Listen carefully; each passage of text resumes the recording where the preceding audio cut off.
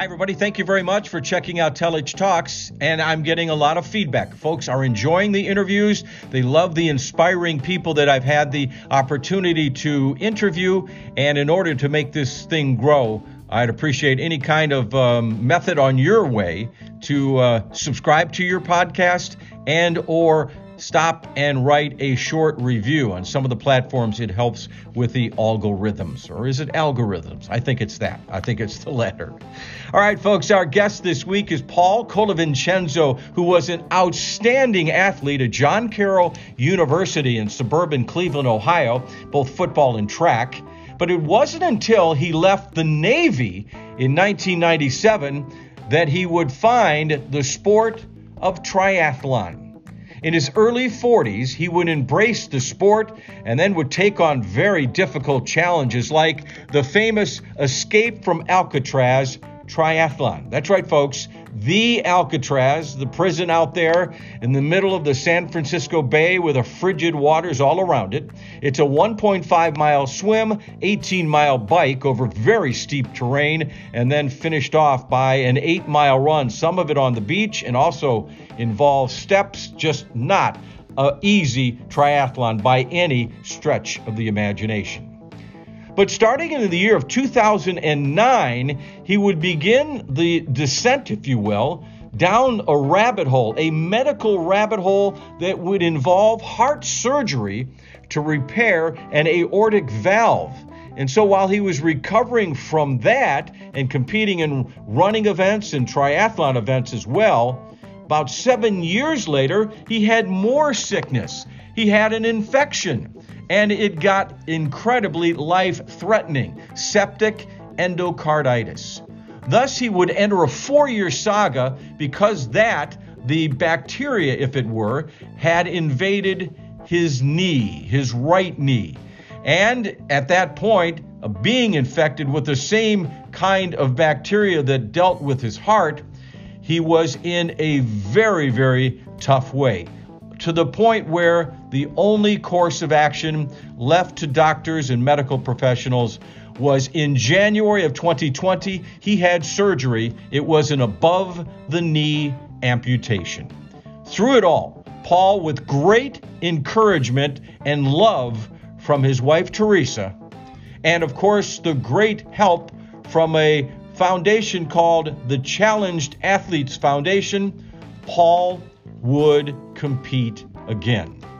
And so what follows is Paul's account of this harrowing ordeal and his quest to return to the sport that he loves.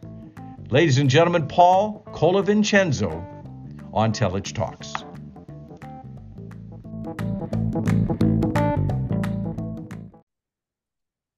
Paul, it's great to get you on the podcast and detail some of your history with the great sport of triathlon. And you're a John Carroll guy, no? Yes, class of 82. 82, okay. And how did you get into triathlons from the time you got out of John Carroll? What paths did your life take as far as that was concerned? Well, I'm actually kind of a late bloomer to that sport. I played football, ran track at John Carroll, did that in high school too. And then I started running after football was over and track was over. And I ran an awful lot and I rode my bike an awful lot, especially when I started medical school. I rode my bike to medical school every day, even in the winter. And then it really wasn't until I was in my probably 40s where I had, I think triathlon was just kind of starting up then. And I thought, well, I don't know, maybe I'll give this a try. So my very first triathlon was at Miami University in Oxford. Okay. I remember that very clearly because I panicked on the swim. And it was oh yeah, and it was in the pool. They have a 50-meter pool there. They have an Olympic-sized pool, and it's kind of the serpentine. You start in one lane and go back and down and back. And it was just a sprint triathlon, and like I think a lot of people do, I went out way too fast and I got short of breath. And I said, "Oh wow, I need to stop and take my breath." And then the water was over my head. I got a mouthful of water, and then I think I got kicked, and because Yeah. they were starting at people like every 10 seconds or something like that. You Yeah. know. And so I just said, "Oh, this is not good. I don't like this." That was my first one, and I'm not a real fast swimmer, so I kind of learned from that. My first open water one, I think, was in um, Caesar Creek State Park up there, east of Dayton, and that went a lot better. And most of the tries that I've done have been sprint tries, Gotcha. and then this is in 2008. I think I got into the lottery and got picked to do the Escape from Alcatraz Wow. out in San Francisco. And at the same time, I was noticing that I was starting to get uncomfortable when I would run, especially. I was starting to get chest pain when I would run. And, like a lot of people, I denied it. I said, oh, the air is too hot, the air is too cold, the air is too Sure. dry, the air You're is in too great cold. shape, all that stuff. Yeah. Well, I finally went and saw my cardiologist, and I knew that I had a congenital abnormal aortic valve. Yeah. This, ironically, I found out after I got out of the Navy. I get a Navy physical every year and fine, get the clean bill of health. And then when I got out of the Navy, I said, well, here I am in Dayton. I probably need to get a plumber. I need to get a handyman. I need to get a family doc. So I actually went to see a guy that I actually went to medical school with. And he said, hey, you have a murmur? No. Anyway, long story short, it's a bicuspid valve, so it should be a tricuspid. It should have 3 leaflets. Should look like a Mercedes sign. I see. Okay. Look at it on end, but mine kind of looked like a fish mouth. And over time, it got stiff and calcified and narrowed. So what was happening is when I would exert myself, I wasn't getting enough blood across the valve, and I'd start to get chest pain. So I had the valve replaced. That was March of 2009. And, this triathlon was in May or June. They change it every year based on the tides, Okay. They have these 100-year tide things. And so they look at them, they say, okay, this is the best time to do it. Anyway, I think it was in late May or June. That's right around when they have. And I said, well, I can't do it this year. Can I take a rain check? Can I put it off till next year? No, sorry. But anyway, I said, well, I'm going to do this now. So I had my surgery in March, and I did do it the next year. I did it, and that was in June, early June, I think, of 2010. So it was a little over a year after I'd had the first heart surgery.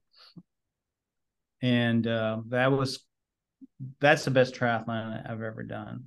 I haven't done a ton. I've never done a full try or even a full Ironman or even a half Ironman, but that's kind of the classic distance. It's the 1.5 mile swim in the San Francisco Bay. Yeah. Temperature of the water is 55 degrees on average, and then it's 18-mile bike and an 8-mile run. And they have the world famous sand ladder. I don't know if you've heard of that. It's like on the beach, 400 steps straight up. Well, not straight up. It feels like straight up. It sure must, especially after you get out of the water. So I did that. And the first one I did in 2010, I took my dad with me because I was born in San Francisco. My dad was active duty Navy then, and he came with me, and that was a good experience. And I've actually done it 2 additional times. Trying to remember the years. I think 2012, and then maybe 2015. Okay. And then I had some health issues. I don't even know if you've heard much about that. So well, you did. So you say you did the Escape from Alcatraz in 2009. No, I did it in 10. Oh, okay. So 2009 was the year that you had the valve replaced, as it were. Right. And so Right. then you're well enough to compete. Obviously, you competed well, and then it wasn't for another 6 or 7 years before things didn't start to surface as far as bacteria getting into Right. your knee. And take us from that point. What happened? Okay. So I had I had had some I had an operation on my knees. I had my knees partially replaced Okay. in 14, and I did fine with those. And I have a lot of arthritis. I can blame my mother for that, I suppose, or maybe playing football for so many years. But anyway, yeah, in April 2016, so this would have been just about 7 years after I had the initial valve replacement. I remember it was a Friday, April 15th. I was coming home and I think I had just ridden my bike or something. I felt like I was getting the flu. Gotcha. I don't feel very well. This was Friday. And the next day I felt worse. And I remember I was on call on Sunday.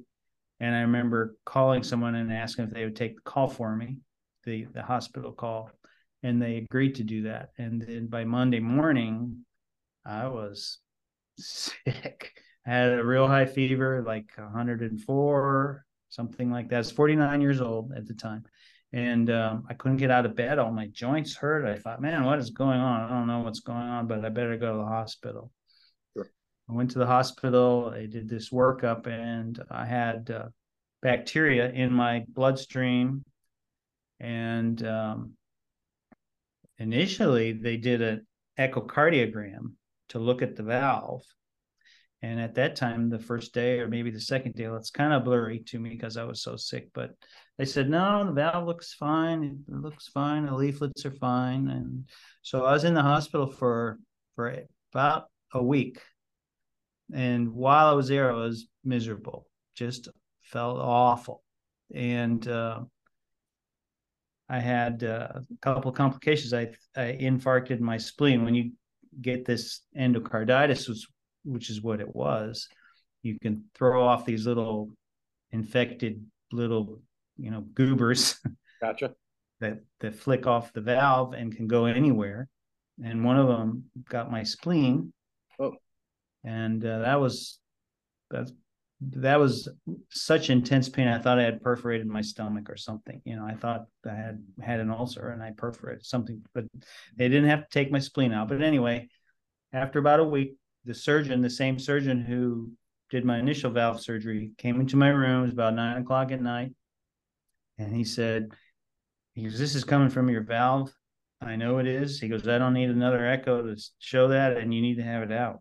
He goes, or you're going to die. He says, you're dying now. That's a quote.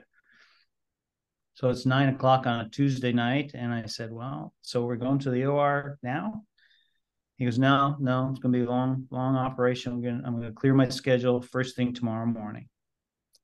And so on April 27th, 2016, I had another open heart surgery. It lasted 12 hours. I was on the heart-lung machine, the bypass, for 6 hours. And they sent word out to my family 3 different times, I'm told, that it's not looking good. He doesn't look good. we're not all that. Wow. And my chest was full of pus. And as my surgeon said, my valve looked like a chewed piece of bubble gum. And so he took that all out, and he was in there the whole time. This amazes me every time I think about it. He never left the room. Wow. Toward the end of the operation, they said he took a few sips of Sierra Mist through a straw. But he took it all out and replaced it with it's called a homograft. So it's actually from a cadaver, from a human donor. Gotcha. It includes the valve and the ascending aorta, which is the first part of the aorta as it comes out, and then the arch as it turns, and then just some of the descending aorta. So it's all one piece. He sewed that in. He reconnected my coronary arteries to that.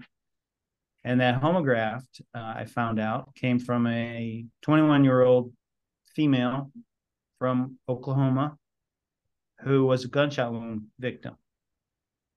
And that's all I know about her. I wrote a heartfelt letter, excuse me, shortly after, thanking the family and all that. I never heard back, but that's what's in there now. Wow. And obviously I survived. And I remember the surgeon, well, I don't remember this, but the surgeon went out and talked to my family and said, I did the best I could. I don't think he's going to do the same Paul when he wakes up. He probably had a stroke, or he was on the bypass machine for so long. Wow. And I'll probably be putting a pacemaker in him tomorrow, because I really dissected out a lot of his heart, and he probably won't beat properly. Well, I woke up at 3 a.m. and I wanted my breathing tube out because it was hurting the roof of my mouth. And I tried to do that. I tried to communicate with my nurse. Of course, I couldn't. I was kind of, half in and half out. But they extubated me, took the breathing tube out at 7 o'clock the next morning. And I remember being so thirsty, I asked for Gatorade, and they gave me like 3 bottles of Gatorade, and I drank it all. And everyone was amazed. They just couldn't believe that I was. And I remember my surgeon, his name was Peter Pavlina. He came through with his entourage that morning. Okay. His physician assistant, his nurse, several, and they were all women. And I said, I heard that you put a homograft in from a female. And he said, yeah, that's right. I said, oh, does this mean that I'm going to get irritable every month now? Oh boy. Oh boy. And so all the women thought that was funny. They laughed right away. The surgeon, he kind of just looked at me and goes, oh, no. So, this is insane that you go from the heart issues to, like a second surgery. And then this just progresses to the point where, as we alluded earlier, and want to get to that point, is where, you're the issues with your knee. And then what year did they decide that we're going to have to take part of your leg? And then how do you get from that real difficult spot to the point where you're competing in triathlons again? It's amazing. Okay. Well, that's another story. It's kind of like which came first, the chicken or the egg, because they thought, oh, this maybe came from his knee because he has hardware in his knee. Well, and you're never going to know. You're never going to know. Yeah. Never really going to know. But about 2 or 3 days after, I was still in the hospital for this heart surgery, I threw another one of these septic emboli to my knee. Okay. The artery behind my knee, the popliteal artery. And I had 4 operations to try to reestablish blood flow to my foot, to my lower part below my knee. And, I finally left the hospital. I was in the hospital about a month, I think. And it took a long time for it to heal. And I did okay for a while. Okay. But then my knee started to hurt. Like it's hard to describe. It's kind of, if you have arthritis, you think, oh, it's the weather or something like that. Yeah. But anyway, I went to the Cleveland Clinic for this. They diagnosed an infection in my knee joint. Gotcha. Which is very hard to treat. And what they did up there is called a 2-stage arthroplasty, where they take the knee joint out. They put in a hockey puck looking kind of thing called a spacer that has antibiotics in it. I got a central line, and for 8 weeks, I had that in, and then was getting antibiotics IV through that thing. And then they replaced the knee again 8 weeks later. So that was in July, September 2017. Okay. And less than a month later, it got infected again. Okay. I don't know how I don't know how that happened, but that was in October 2017. And I had the same thing again, a 2-stage arthroplasty. October, December, and then the operation in December, they did a lot of plastic surgery on my knee because I had lost so much skin and tissue. So they did a flap, this and that. And I had all these, they're called wound vac. They're like sponges to help heal. And that took a long time, but it started to get better, finally healed. And about a year, or maybe not quite a year, started hurting again. Yeah. I started using a cane because every step really hurt and no one could figure out exactly what was going on. I went up to the Mayo Clinic up in Rochester, Minnesota, 30 square away place. And they did all this workup and they said, yeah, there's another infection in there. Only this time it's a fungal infection. It's a fungus of some kind. And they said, we only do this once or twice a year. And you're our recommendation this year that you have it amputated. Wow. How'd you come to grips with that? Well, as I tell people, I mean, it's not like it hadn't been in the back of my mind because it's not like I was healthy, healthy guy driving a motorcycle, getting a wreck, and I wake up and my leg's gone. I see. My knee was hurting so badly that I could hardly walk. I mean, you can ask my wife. I mean, I was in pain every step. Wow. And so I thought, well, maybe I should, I mean, nobody wants to lose their leg, don't get me wrong, but once it was amputated, the infection was gone. And once I got through the phantom limb pain, which was very significant for several months, that was terrible. And then, that was January 17th, 2020 that had it amputated. And I got my prosthesis in March. And let me tell you, that is not intuitive at all. Really? No, I went to the physical therapy. They had like a prosthesis I could try on. I said, okay, here's these parallel bars. Why don't you try walking it? And I remember thinking, you gotta be kidding me. I can't do this. Maybe a little kid who still, could do it, but it was very difficult. Wow. To do that and getting it fit properly and this and that. But I finally got it and did okay. And I thought, well, I don't know. Maybe I'll ride my bike a little bit if I can. I'll just take this off, ride it one-legged, And I went to an anesthesia meeting in San Diego. This was in 21, I think. And my wife came with me. Excuse me.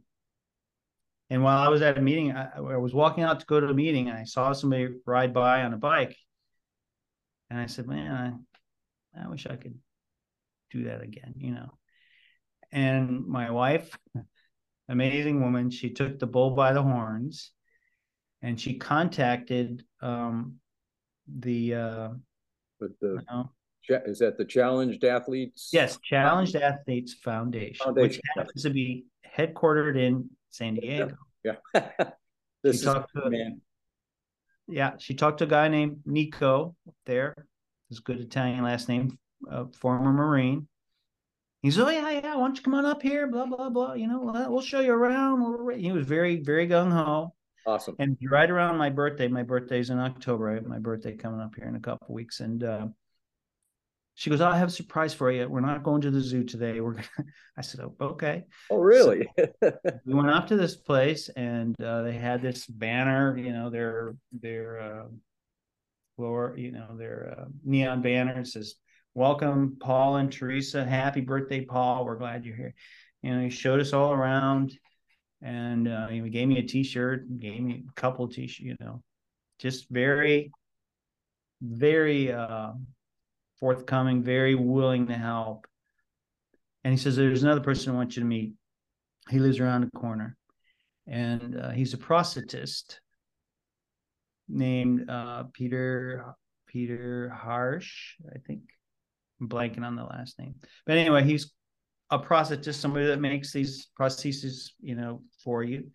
And he's kind of like the prosthetist to the stars. He makes them for Paralympic athletes for the Olympics. Sure. He's made them for a lot of veterans, Afghanistan, Iraqi veterans who lost their legs or arms. And I met him. What an incredible specialty that is. Yeah.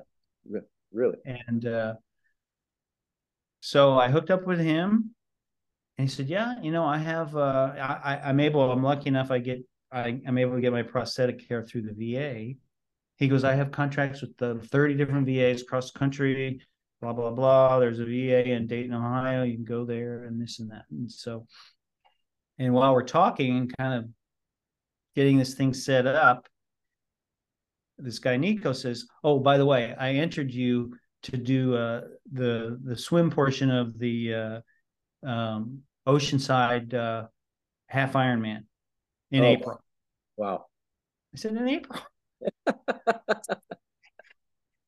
I said, so, he egged you on. He got you going, right? So, well, that's the thing. He got me going. My wife got me going. They did all these things. My wife, for my birthday, hired a coach out of Colorado, and he started sending me these, workout things. I was able to get a cycling leg.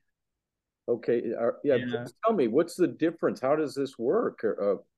Well, the leg that I wear every day is, the thing that fits over the limb itself is made specially for that limb, because every limb is different. And, they even change, and that's called the socket. I see. Okay. So there's different kinds of sockets. There's different ways to secure that socket to your limb. I see.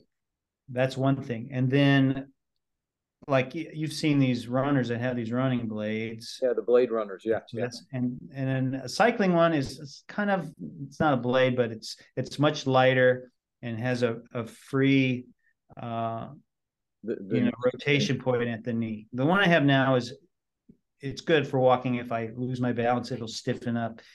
It kind of knows like when I'm going down a hill or up a hill. It's a very, has a little microprocessor in there. It's pretty amazing. So anyway, he set me up for a cycling leg and a running blade. But at least for this part, it was just the swim portion. Right. And we did that in April at Oceanside, California, which is, close to Camp Pendleton. And I did the swim portion. So I was the first one out there, and it's about 5:30 in the morning, and it was right on the beach there. And I remember thinking, I think I may have bit off a little more than I can chew this time, because, I don't swim. I take the prosthesis off when I swim. I just swim with one leg. So originally I made the joke. I said, yeah, I swim, but I swim in circles all the time. Of course. So, you're going out in the open water, and it wasn't so rough that they were thinking of, moving it, but it was getting close. 5-foot waves. The water was fairly cold. And I remember I walked up to the water's edge, and then I took the prosthesis off. And so at the start, I hopped into the water, and then I kind of have to hop out until the water's deep enough that I can start swimming. And that was tough. That was tough. And that's the half Ironman is what? Iron is 1.2 swim, 56 bike. Right. So 1.2 miles swim. Yeah. So I got through that. And I have to tell you, that was probably one of the most emotional events I ever did. Wow. Just because, it was the first competitive event I ever did since my amputation. I finished. I mean, I did your part. Yeah. And I was able to, hand off the timing chip to the gal that did the bike. And then there was another fella who did the run. And it was a great experience. And it was a hurdle, right? It was both psychologically in that, and then you come to as we kind of started the interview off with the escape from Alcatraz. That was in 2022. Right. That was your first full, three parts to the try that you did. What was that experience like, and what's it been like since then for you, Paul? Well, the escape was, I had done it before, which is, you kind of know what to expect. But this time, I took my two daughters, and he's now my son-in-law of my younger daughter, came with me. My wife couldn't go because her daughter was getting ready to have a baby, and actually had that baby the day of the triathlon. So she couldn't come. But my oldest daughter was sort of my helper. Okay. And we met with one of the race directors, and they were very accommodating, about letting them in to help me. Like we get out of the water, let them come in and help me, put the leg back on and that kind of thing. Let me be in the transition area to help me do some of those things. Gotcha. Okay. And so she got up early, and I don't know if you're familiar, you get on this great big kind of like a dinner cruise type boat, and then they sail you out to Alcatraz. You don't really get on there. You're right next to it. Yeah. But you jump off that boat. I've done races where you kind of get off, you're on like a amphibious landing craft that you all kind of, depart from, hop in the water from. So I'm sorry, I didn't mean to interrupt there. Go ahead. No, not at all. So you just kind of, when the bell goes off, you just jump in. Yeah. And so I was one of the first ones in. There were a handful of, other challenged athletes. Okay. And the one I remember most was a guy who was blind, and he had a guy who swam, and he swam, and they were disconnected with like a bungee cord. Gotcha. That was it. And I mean, that's scary enough swimming in that, that bay. But here's this poor guy, he can't see. But anyway, I got that done. I hopped out of the water. My daughter was there. She helped me. We went over to a rock, and then, the transition to go from the swim to the bike is about a half a mile. So I had to put my walking leg on, and I was able to make it down, get on my bike, put on my biking leg, and then hop on the bike. And I'll tell you, it was the worst weather. Okay. The three I did before, perfect, beautiful Northern California weather. This one was rainy, windy, miserable. But anyway, I did the bike and finished the bike and got off, and I put the running blade on, and I ran up and down a little bit, but I wasn't able to finish the run. Oh, wow. I mean, it was just too much. I mean, it's hard to do it anyway. And if you've seen it on TV, it make it look so easy. It's not easy at all. Because there's two ways to do it. You can either have the leg as like a pylon, just a straight, like a straight pole, and you swing your leg out. That's what. Okay, I see that type of swing it out. The other way is at the articulated part at the knee, is you have to be able to swing it up straight and then land it straight before you bend it. Because if it's bent before, it'll just go down. Oh my gosh. There's no stopping. You know what I mean? The physics just seem crazy. Yeah, I mean, it was definitely, so I wasn't able to do that part, but I think maybe I might try it again. Here's a little secret. If you're ever in the Escape from Alcatraz, you definitely get preference the next time. Oh, okay. Okay. Like if you get in and you do it and complete it, you'll get in again. It's not, I shouldn't say that, but it's not random, Yeah. I don't think it is. I mean, I've gotten every other time, no problem, that I've heard. So you're going to do it again. This is in your future. What are you training for right now? Is there something on the immediate horizon for you, Paul? Oh, currently I'm kind of in a downtime because I had surgery on my shoulder recently. Okay. So I'm kind of getting that back up to strength. And then I'm going to try to get in shape again. I mean, I'll be 64 on the 16th. And I try to, I probably like you, it sounds like always been being fit and being competitive, or at least competitive to yourself. To yourself, yeah. Has been part of who I am. Yeah. And that was very difficult with the amputation, is I couldn't do that. And my wife saw that.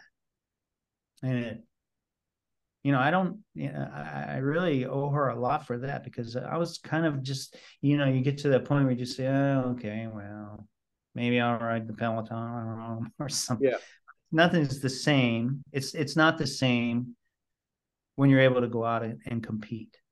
But she's so And connected to you, right? yeah, I mean, it's part of you, and I think I don't know, I think that's something that everybody should experience, just to challenge yourself.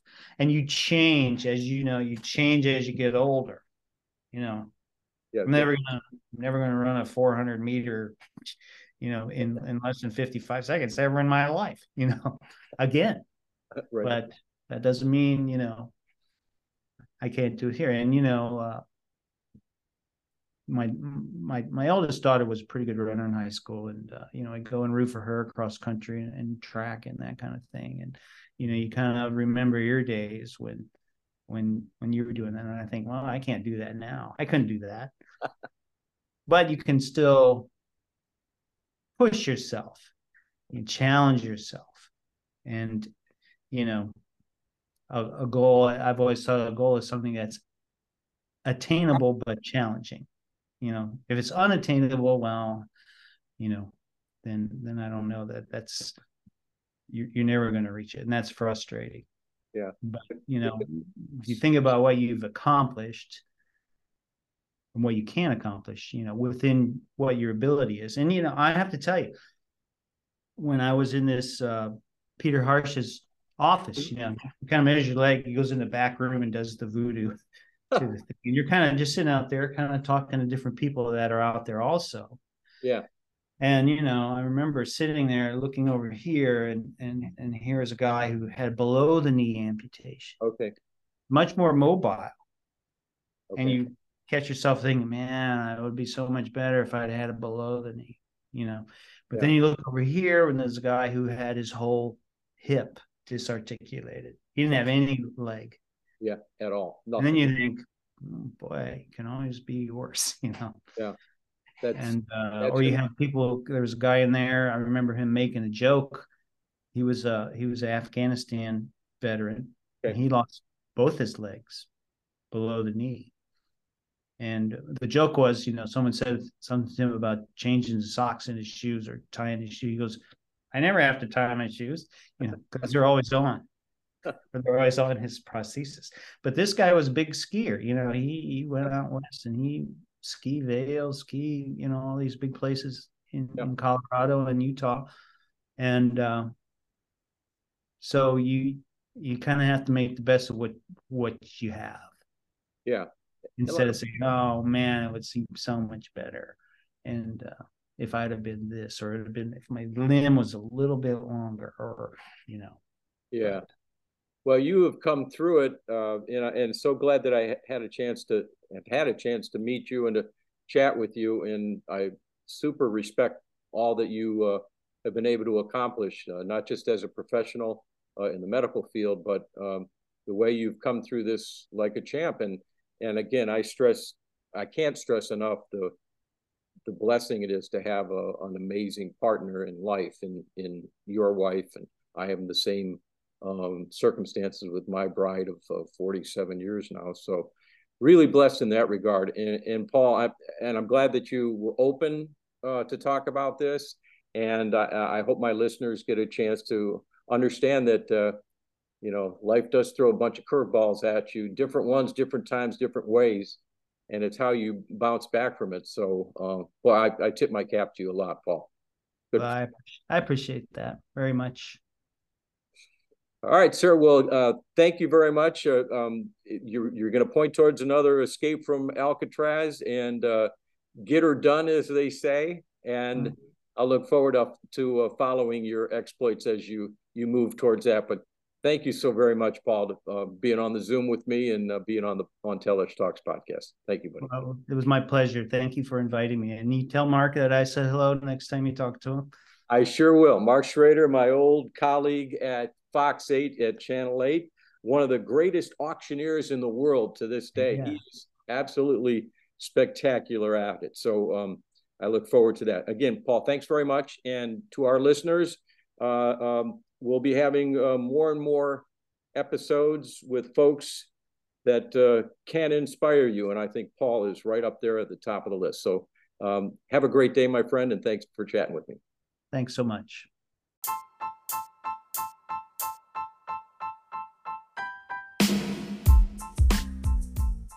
By the way, after the escape from Alcatraz competition, Paul attended a reunion at his college, John Carroll University, here in Northeast Ohio. It was his 40th college reunion, and he was surprised at the time with the Campion Shield Award, which recognizes heroism, bravery, or sacrifice on the part of a member of the John Carroll community.